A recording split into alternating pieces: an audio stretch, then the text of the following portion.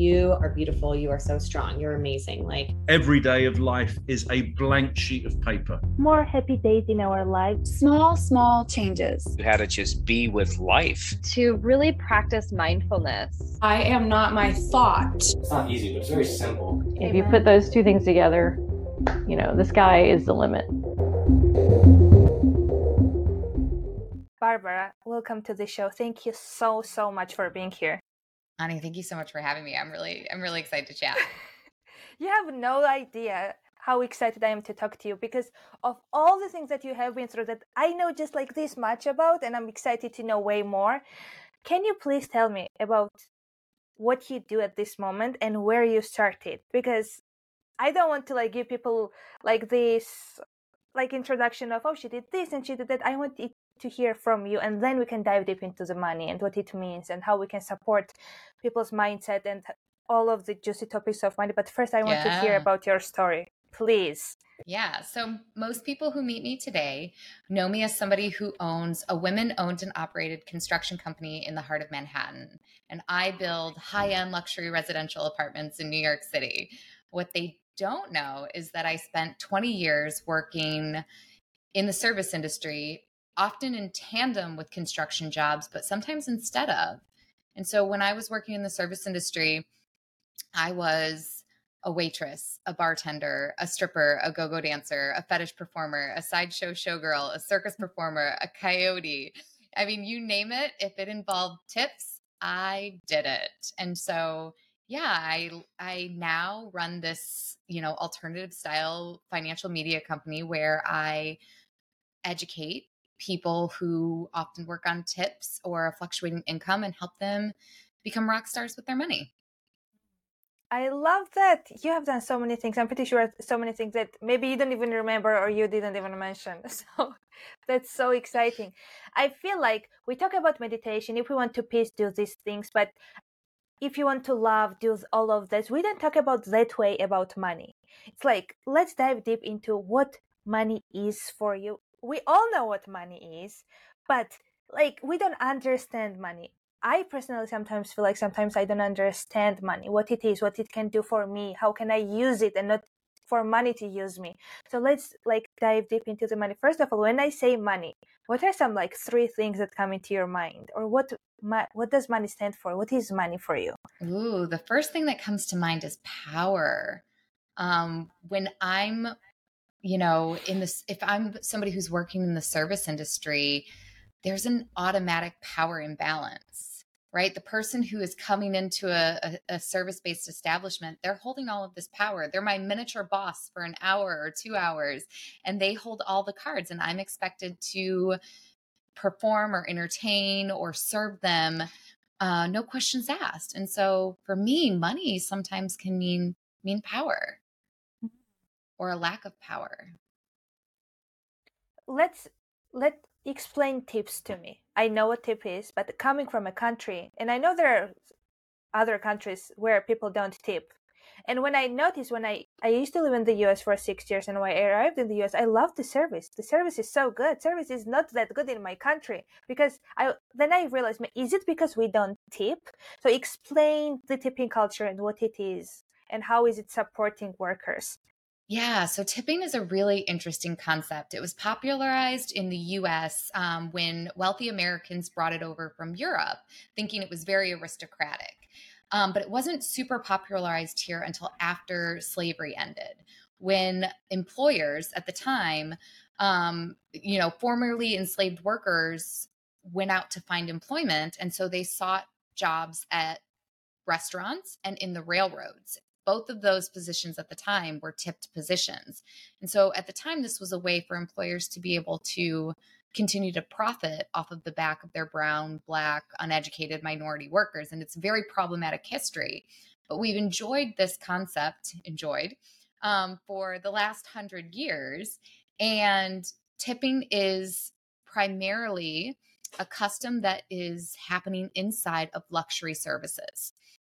So it's not happening in places where there's a great need for a something like groceries. It's happening inside the establishments of bars, restaurants, and clubs. It's happening inside beauty and body services. So your massage therapist, your tattoo parlor, a sex worker. It's happening in the transportation industry, somebody who's doing delivery services, somebody who's moving your piano up 5 flights of stairs. It's happening in hotels and travel industries, your tour guides, your maids, your, bellhop, your concierges. So it's happening within luxury services. And it's a way that the government can subsidize those employers' costs because they recognize the fact that these businesses are providing many intangible benefits to the community and to the economy. So they allow tipping to take place as a way of a subsidy. So when you are tipping your waitress, what is happening is the employer of that waitress is providing a smaller wage, because if they had to provide a larger wage and employment benefits and hire an HR person and manage all the compliance of a 401k and all of these things, your burger would cost you $40. So what is happening is that the government, the business, and the waitress are all working together to kind of create this unique service experience where you are going to be able to gauge how your service experience was, and within a range of typically 15 to 25%, make a tip to the person who's providing that very unique guest experience for you. And so, yeah, I think that a lot of the reason that people enjoy service in these luxury establishments is because of the tipping dynamic. And the workers really like the fact that there's no top line to what they can earn, that they can use this skill of entertainment, of service, points of service, of, their personality, of, being good throughout the beginning, middle, and end of a guest experience to their advantage to make more money. I love the history of tipping. I never heard of the history when it started. So that's so interesting. So people, as I hear, in the service industry are more dependent on tips. Yeah. And so yes, go ahead. Federally here in the US, we have a sub minimum wage, which is $2.13. So tipped employees are the only people in the US that get that $2.13 minimum wage. And then tipping is the other portion of their compensation that is supposed to offset that. Whereas everyone else in the US enjoys a minimum wage of $7.25. Now, tipping is not unique to the United States. In fact, most countries have some sort of tipping culture, and over a third of countries have a tipping culture of more than 10%. So this is a global concept that, we operate off of, but the US is very unique in just the higher level of tipping that we have for the specific industry. I was so curious always to experience the service industry, basically. So I worked at a pizza place for a little bit, and oh my God, it is hard. And I worked for purely because I'm blessed to be able to work for purely for the experience. I don't know, I had this craving of understanding service workers better, and it's hard. It is really hard to be with so many people, surrounded with so many people. And you were talking about having power or having less power. How do you think people in service industry are having less power? Yeah, examples, maybe. Give me examples. So let's say that you are reliant on somebody's specific tip in order to make your rent or to make your health insurance payment. For most people who enjoy a 9 to 5, those safety nets are taken out of their paycheck already. So what they get in their paycheck is net. Whereas service workers, what they get from a day's worth of wages, that's their gross. They still have to take out taxes. They still have to take out health insurance. They still have to take out other safety nets like an emergency fund, like they paid time off. They have to build their own paid time off policy. They have to figure out how to claim all of their income so that they can enjoy something like here in the US, we have something called Social Security, which is how you protect low and middle income earners who may not have access to a 401k or a pension, which is like a retirement plan here in the US. And so unfortunately, service workers still fall through the gaps of that.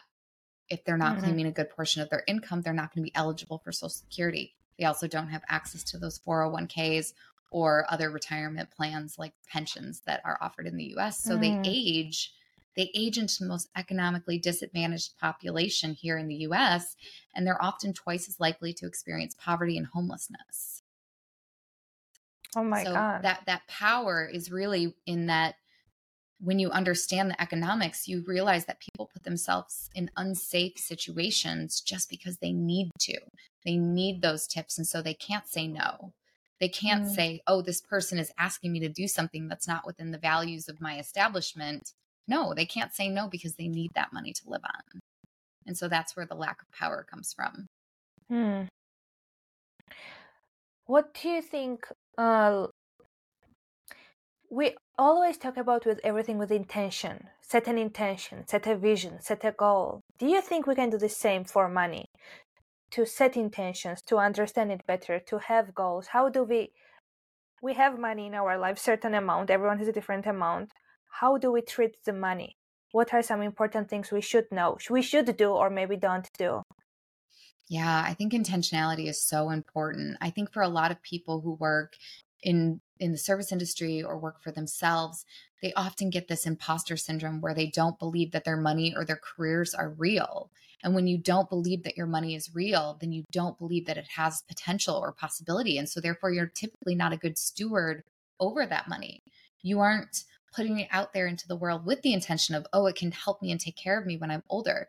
It can help and change the world. It can provide me with an amazing lifestyle if I'm a good steward over it and use it appropriately. And so when you don't have that hope and when you don't have that intentionality, then what typically happens is that money just goes out the window right after it comes into your life. And that can happen through alcohol or substances. It can happen through gambling. It can happen through mostly numbing out in some way.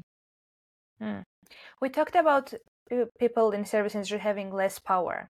Let's talk about how can they regain power, or maybe have more power in their lives. What are some ways they can do it? I love this question. So ways that people can get their power back is by setting yourself up with your own emergency fund. Typically for people who work in jobs with fluctuating income in the service industry, I recommend somewhere between 3 to 6 months of your fixed monthly expenses. Have that saved into a bucket. That's your emergency fund.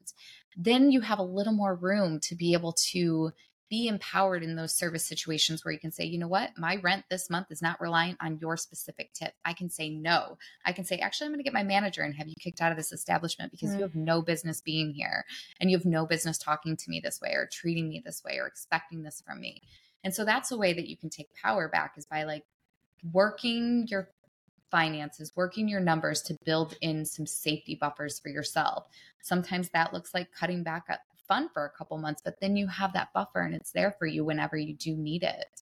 So the emergency fund is a big one. Investing for your retirement is another one. Setting boundaries. Boundaries is a huge way for you to preserve your power. Boundaries can look like saying no. Boundaries can look like bringing your own food to your work shift and not paying your restaurant or your club's high prices for food. Boundaries can look like not going out afterwards for drinks. Boundaries can look like, curating the people who are around you instead of just letting whoever is in your vicinity into your life. It can look like protecting your energy. It can look like writing things down during a shift so that you don't, use extra mental effort. So protecting yourself in lots of different ways. I love that. There are so many little small things that people have, maybe like the writing down the things. So you like have that mental energy at the end of the day and you are not like exhausted maybe. I love that. Let's talk about how was the transition from you now owning the business and now like spending 2 decades. Was it like a slow build up because there is no overnight success? And what was the biggest mindset shift that you had that allowed you to be here right now? Yeah, it was definitely slow. And so nobody changes their financial life overnight, especially if you're a low and middle income worker. It takes a long time and it takes a lot of mindset shifts.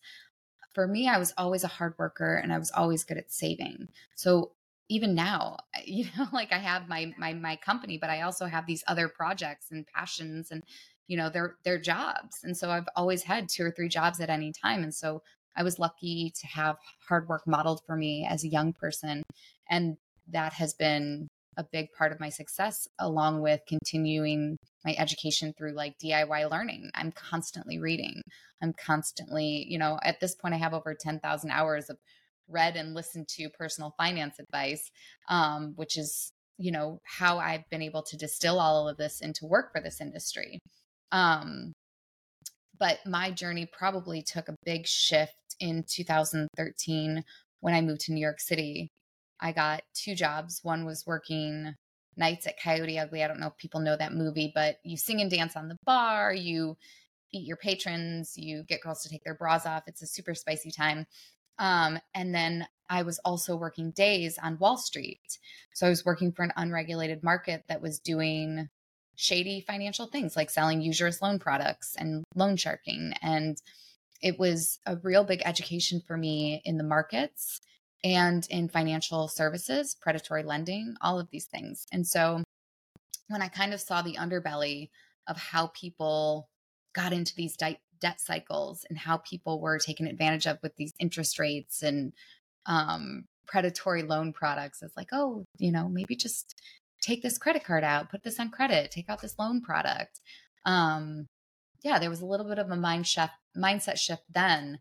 And then again in 2014, when I got a job at the construction company that I now own, I was employee number 4, and they tasked me with setting up HR and finance. And it was in seeing those employer systems and then in also working for these really high net worth clients who had multi-million dollar budgets where I was like, oh, a lot of this is trade-offs and mindset and intentionality. And when I saw all of this, I was like, this is the reason that me and my peers aren't building wealth, is because we don't have these safety nets. We don't have this intentionality. We don't have this mindset. And I can personally do something. I can take all of this information, I can distill it out, and I can try to push it out there as best I can. That's really inspiring. And I'm pretty it's like hearing you talk about it, it just seems so easy, but I'm pretty sure it has not been. It's so easier said than done. It's always that way.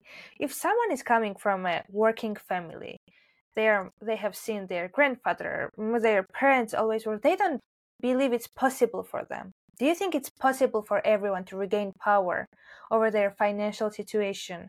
And then if they don't feel like deserving, because you are saying like, oh, I was around with this like high earning people and people who were wealthy, and then it's helped you to shift your mindset, but you shifted your mindset.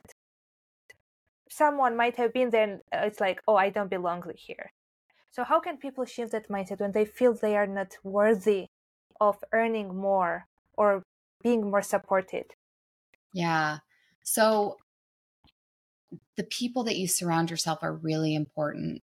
And so if the only people that you're surrounding yourself with are people who have a scarcity mindset, don't feel like they ever have the potential to get better with money, change their situation with money, or become, better stewards over their money, then you have to get around people that do believe that. And those people need to become part of your circle.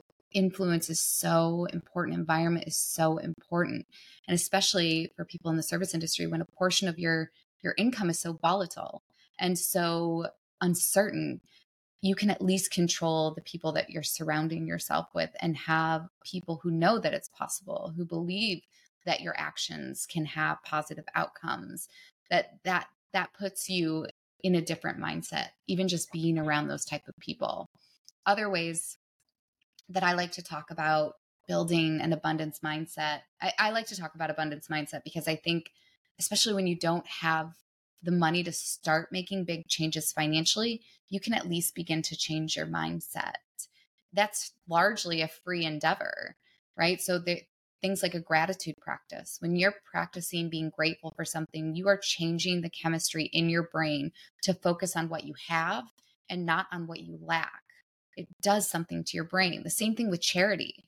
If you're able to give away small amounts of money or time or something, a gift that you have or something from your home, when you are in the process of giving something away, your brain is recognizing, hey, I have enough to give away, which means I have enough. And when your brain is thinking that I have enough, that is putting yourself in that abundance mindset. And those are two of my favorite ways to build an abundance mindset. Other ways that you can tackle it are mantras. I love mantras.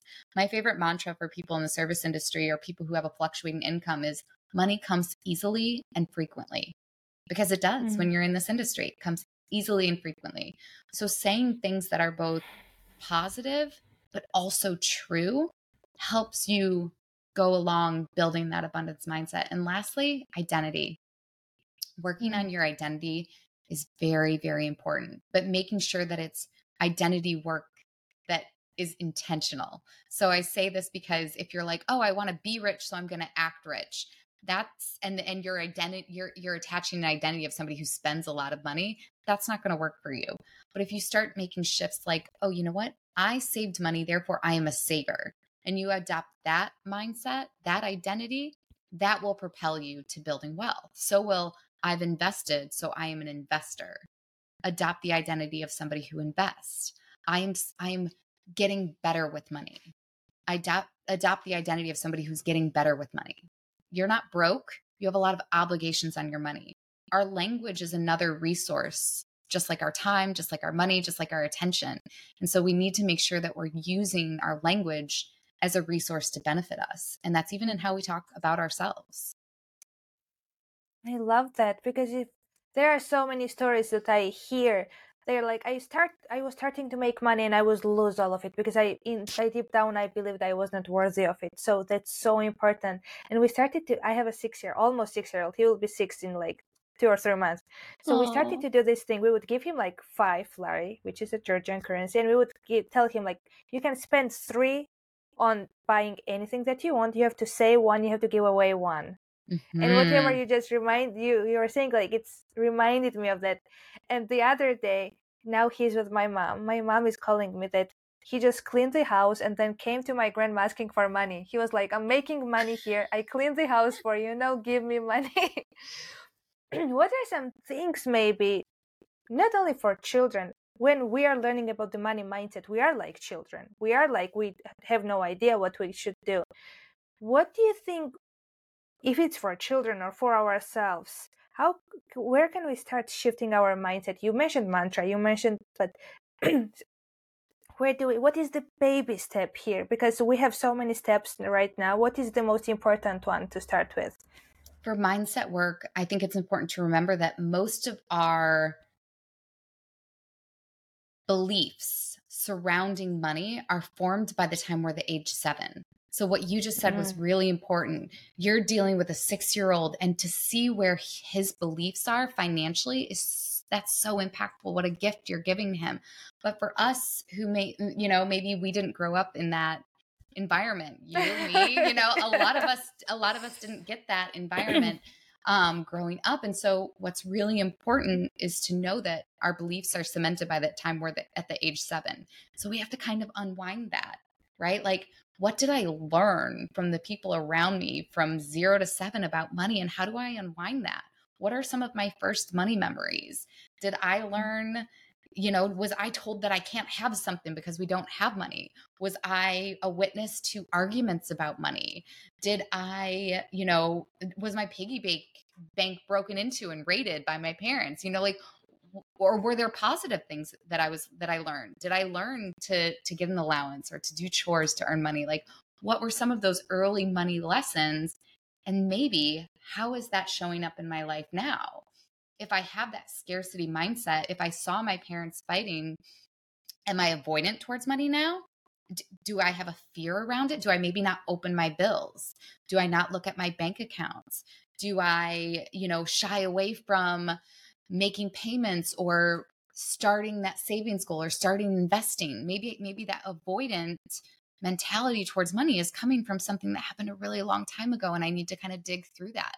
So developing that awareness and connecting yourself to that, it's going to sound hokey and woo-woo, but connecting yourself to that child that you were and what you learned about money early on. That matters. There's nothing woo about it.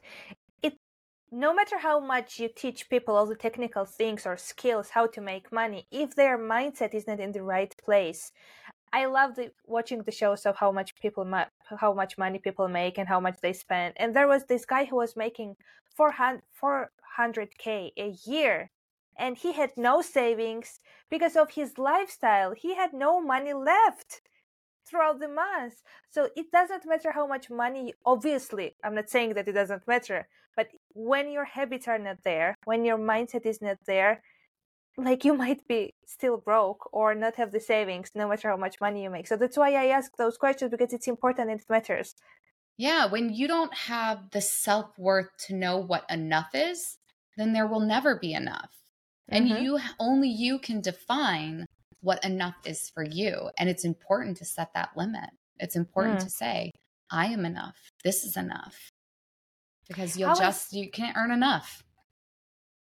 I agree, because there are people who are too greedy, where millions or 100 million, it's not enough. They want more and more because it's something they're trying to, there's a void inside of them. Then they feel like by earning more money, they are going to be somehow enough, or they will just fill out that void.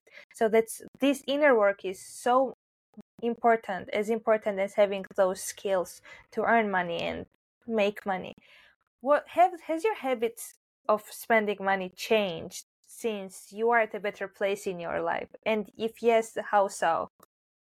That's such a great question. I definitely have noticed my habits changing.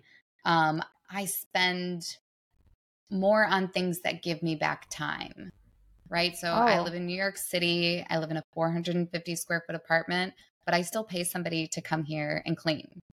And yes, I could absolutely do it myself, but it gives me time back that I can dedicate to this, which I'm super passionate about. Or it gives me time that I can put back and spend with my loved ones. And so to me, I'm at a stage where time is the most important resource. And that's what money means to me. Money means time to me. And so my spending over time has shifted from things like clothes and cocktails to now, more intentional time with my loved ones or myself. I love that answer.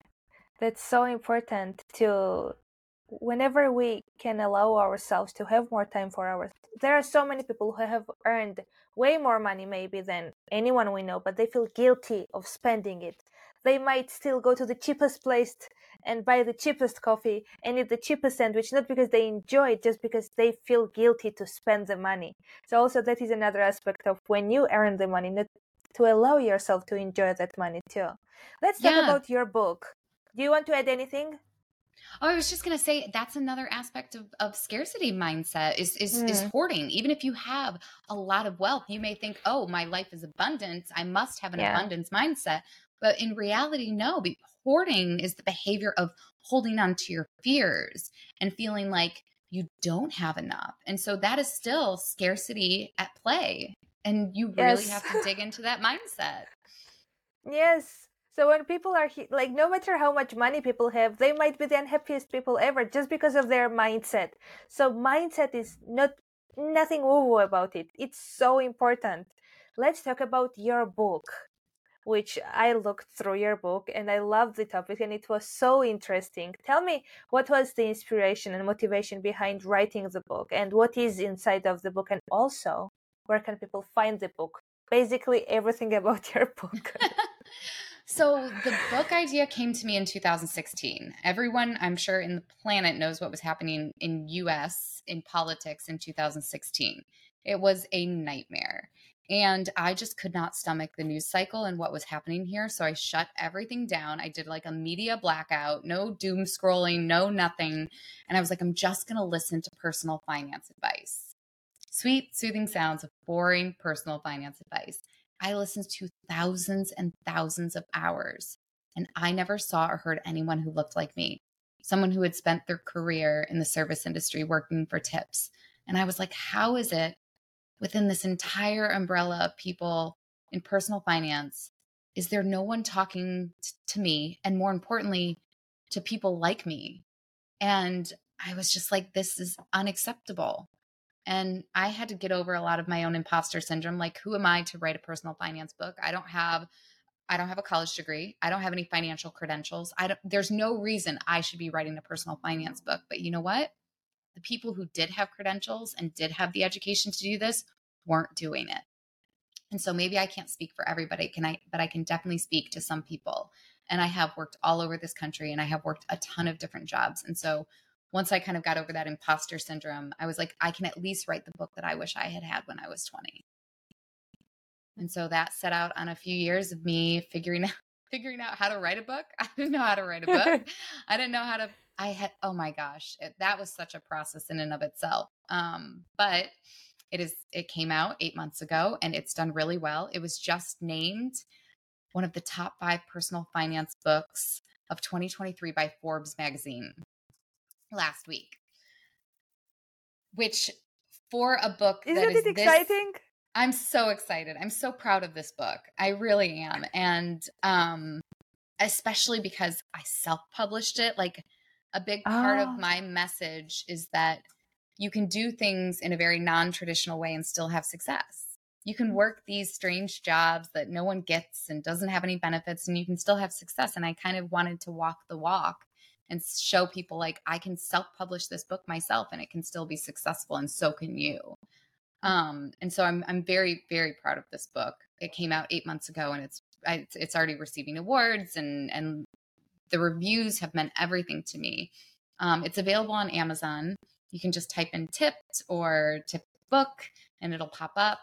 But yeah, it was such a wonderful and important journey. And it was just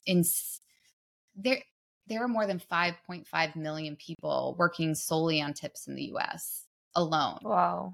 And that's the second largest employment sector. And to see that nobody was talking to this huge group of people, to see that they were so ignored and so underrepresented, and that part of what was happening was that they felt like their careers and their money wasn't real.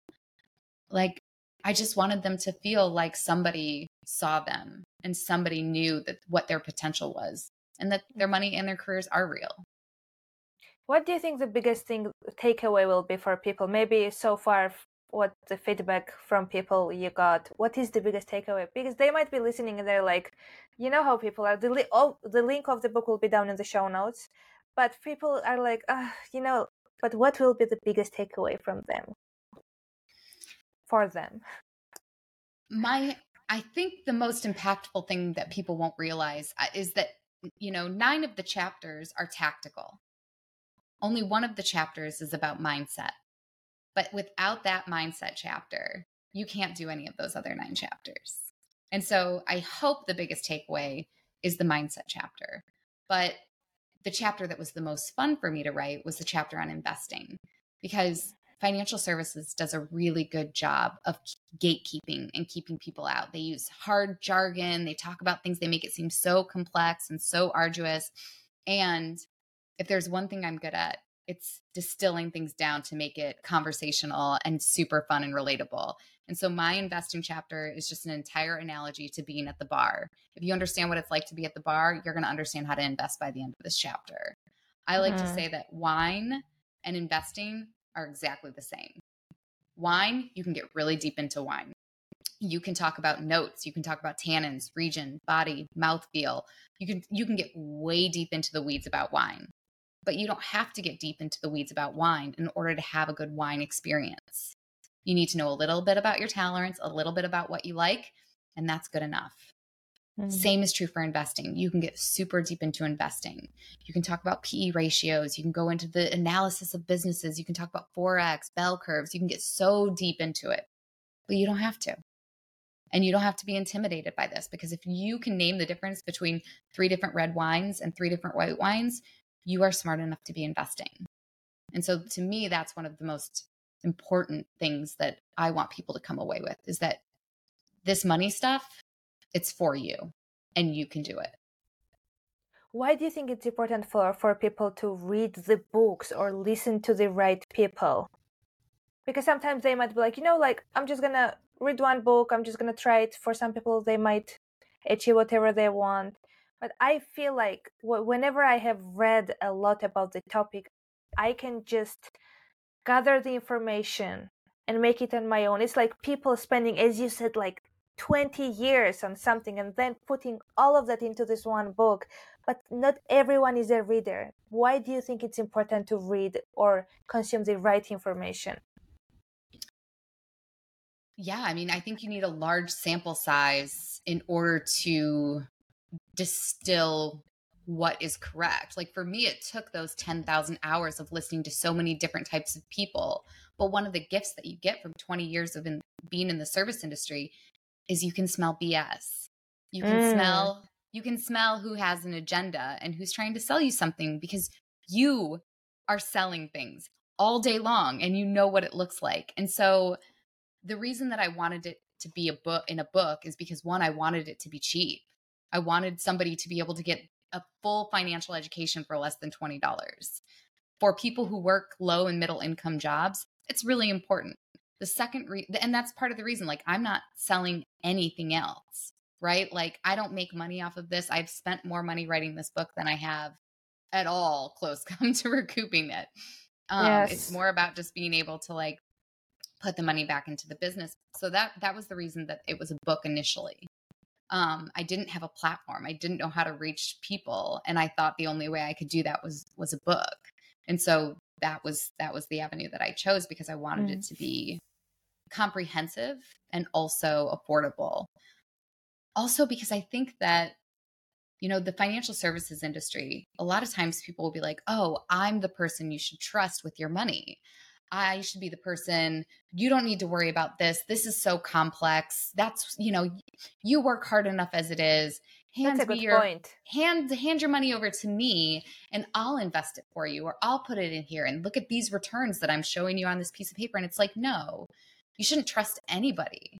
You should learn this for yourself, because nobody is going to care about your money more than you. And so I don't want to be a person who's like, give me your money. I want to be a person who's like, educate yourself. Here is one way to do that. I can be one example of that. Should I be the only one? No.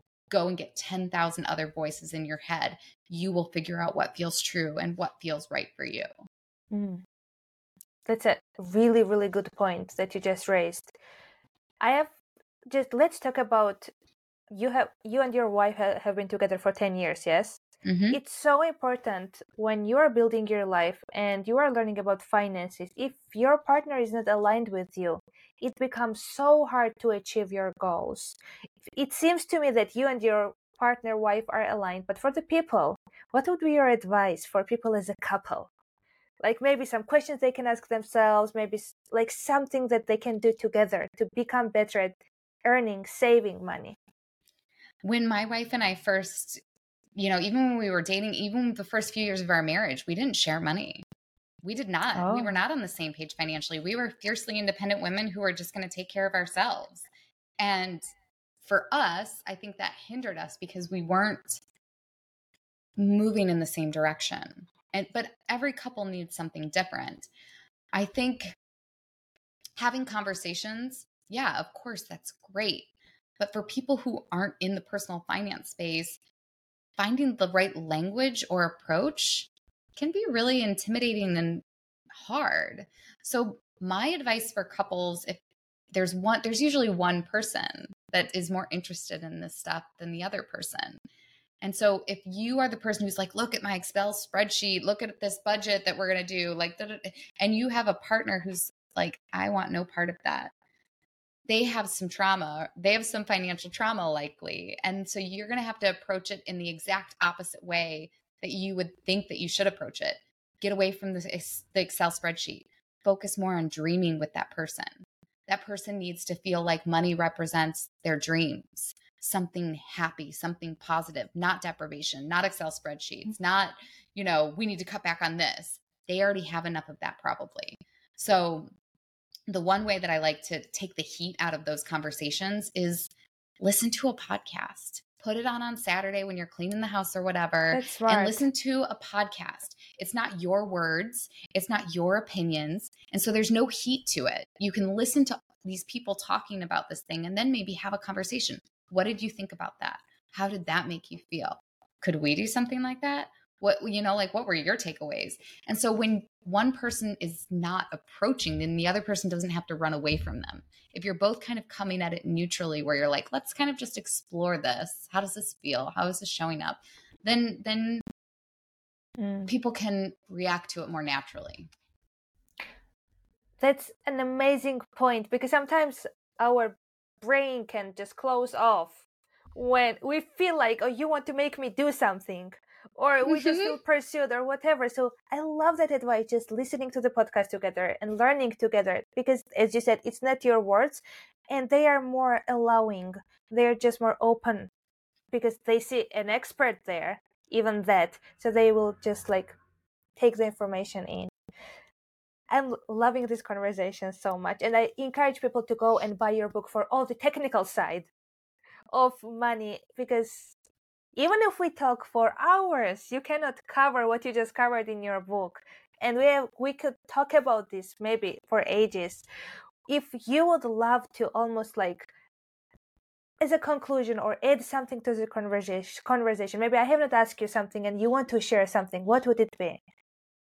I think maybe the only thing we haven't touched on is environment. Oh, I love that. Like your environment is so important. Your environment of where you work, your environment is a place that cultivates all of your habits. And so if you're in an environment that maybe doesn't cultivate the right types of habits, you have to be really intentional about how you can make modifications within your environment. I remember there were so many times I was working at a club and, everything on the menu was fried. And it's really hard to like advocate for yourself and bring like a salad in a brown bag and be like, oh, can I steal a little space in this fridge? But it's really important to advocate for yourself and like know that environment is super important to outcome, and that you might need to be modifying your environment and to scan your environment for those hazards. Every workplace, every industry, every job has hazards, but most jobs get training about how to avoid those hazards. In these industries where you're either working for yourself or you're working, in the service industry, you aren't getting trained on how to approach your environment or to set boundaries or to look out for certain hazards. Hazards are even in the guests that we encounter, the people that we wait on. They can chip at our confidence. They can chip at our energy. And so being able to put boundaries in place or to protect yourself in your environment from that is also equally as important. So, environment. How does setting a boundary? Give me a few examples, because it makes sense whatever you are saying, but we learn through the stories, we learn through the examples. So give me some examples of maybe you setting a boundary or anyone setting a boundary, so people know how it looks like. Yeah, maybe a boundary is your manager's asking you to pick up shifts, and Sunday is your day to have some mental health. So it looks like saying like, actually, I can never work on Sundays. I'm so sorry. If I could, I really, really wish I could, but I can't. So just being firm about what you're willing to accept. If a guest is asking you to do something, being able to saying yes is how other people get what they want. Saying no is how you get what you want. So being able to say no in your environment is an important boundary to be able to get what you want. And often that means, the ability to walk away from a conversation, the ability to, if you don't agree with somebody and you're stuck in this like conversation, especially like dive bars, when you're working at a dive bar, you have to have some really ridiculous conversations. I like to say that the seating section at a dive bar is like the comment section on a Facebook post. It's random and horrible and crazy, and that's what you're exposing yourself to on a daily basis. And so knowing how to build up the skill set to walk away from certain conversations, pivot out of certain conversations, giving yourself space and time to figure out how to do that thing it's very important. And that's where the mindset comes in. If you have that mindset of, I'm going to say no to the things that does not belong into my life and is not aligned with my values, and there will be always a place where I find myself like, I belong to this place. I love the environment. I love the boss. I love the manager. It's so important because you just feel so much more happier, and the job is already so challenging. And I love that you added the environment.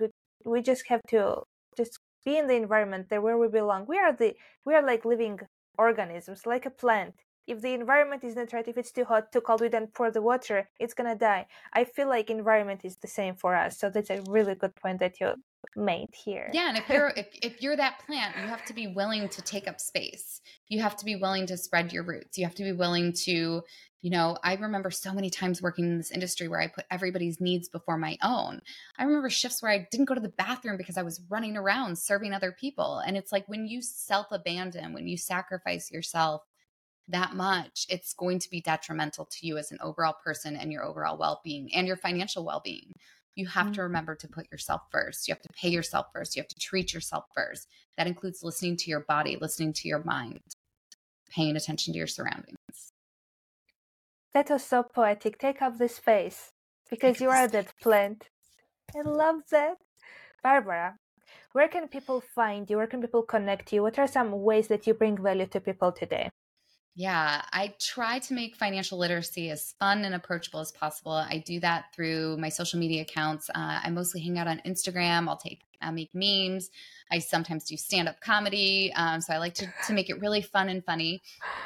You can find me on Instagram and on all the socials at Tipped Finance. So TIPPED Finance, FINANCE. And then you can also reach me on my website, www.tippedfinance.com. You can approach me for one-on-one coaching. I do money talks. If you have a bar, a club, you own Uber, please reach out to me. I'd love to talk to your staff and educate them on how they can get better with their finances. I also do corporate speaking gigs. But yeah, if you just have a money win and you're in the industry, feel free to reach out. I love to hear people's wins. I love that, and I appreciate you be willing to. One thing is you gaining the knowledge and you learning about all of these things and you spending this time, but then the urge that you had to, I want to share. There is no information for people like me, and you spent the years on learning, teaching yourself how to write, and then sharing and making these complex ideas easier to share and for people to understand it easier. That's admirable, and I love that. Thank you so much.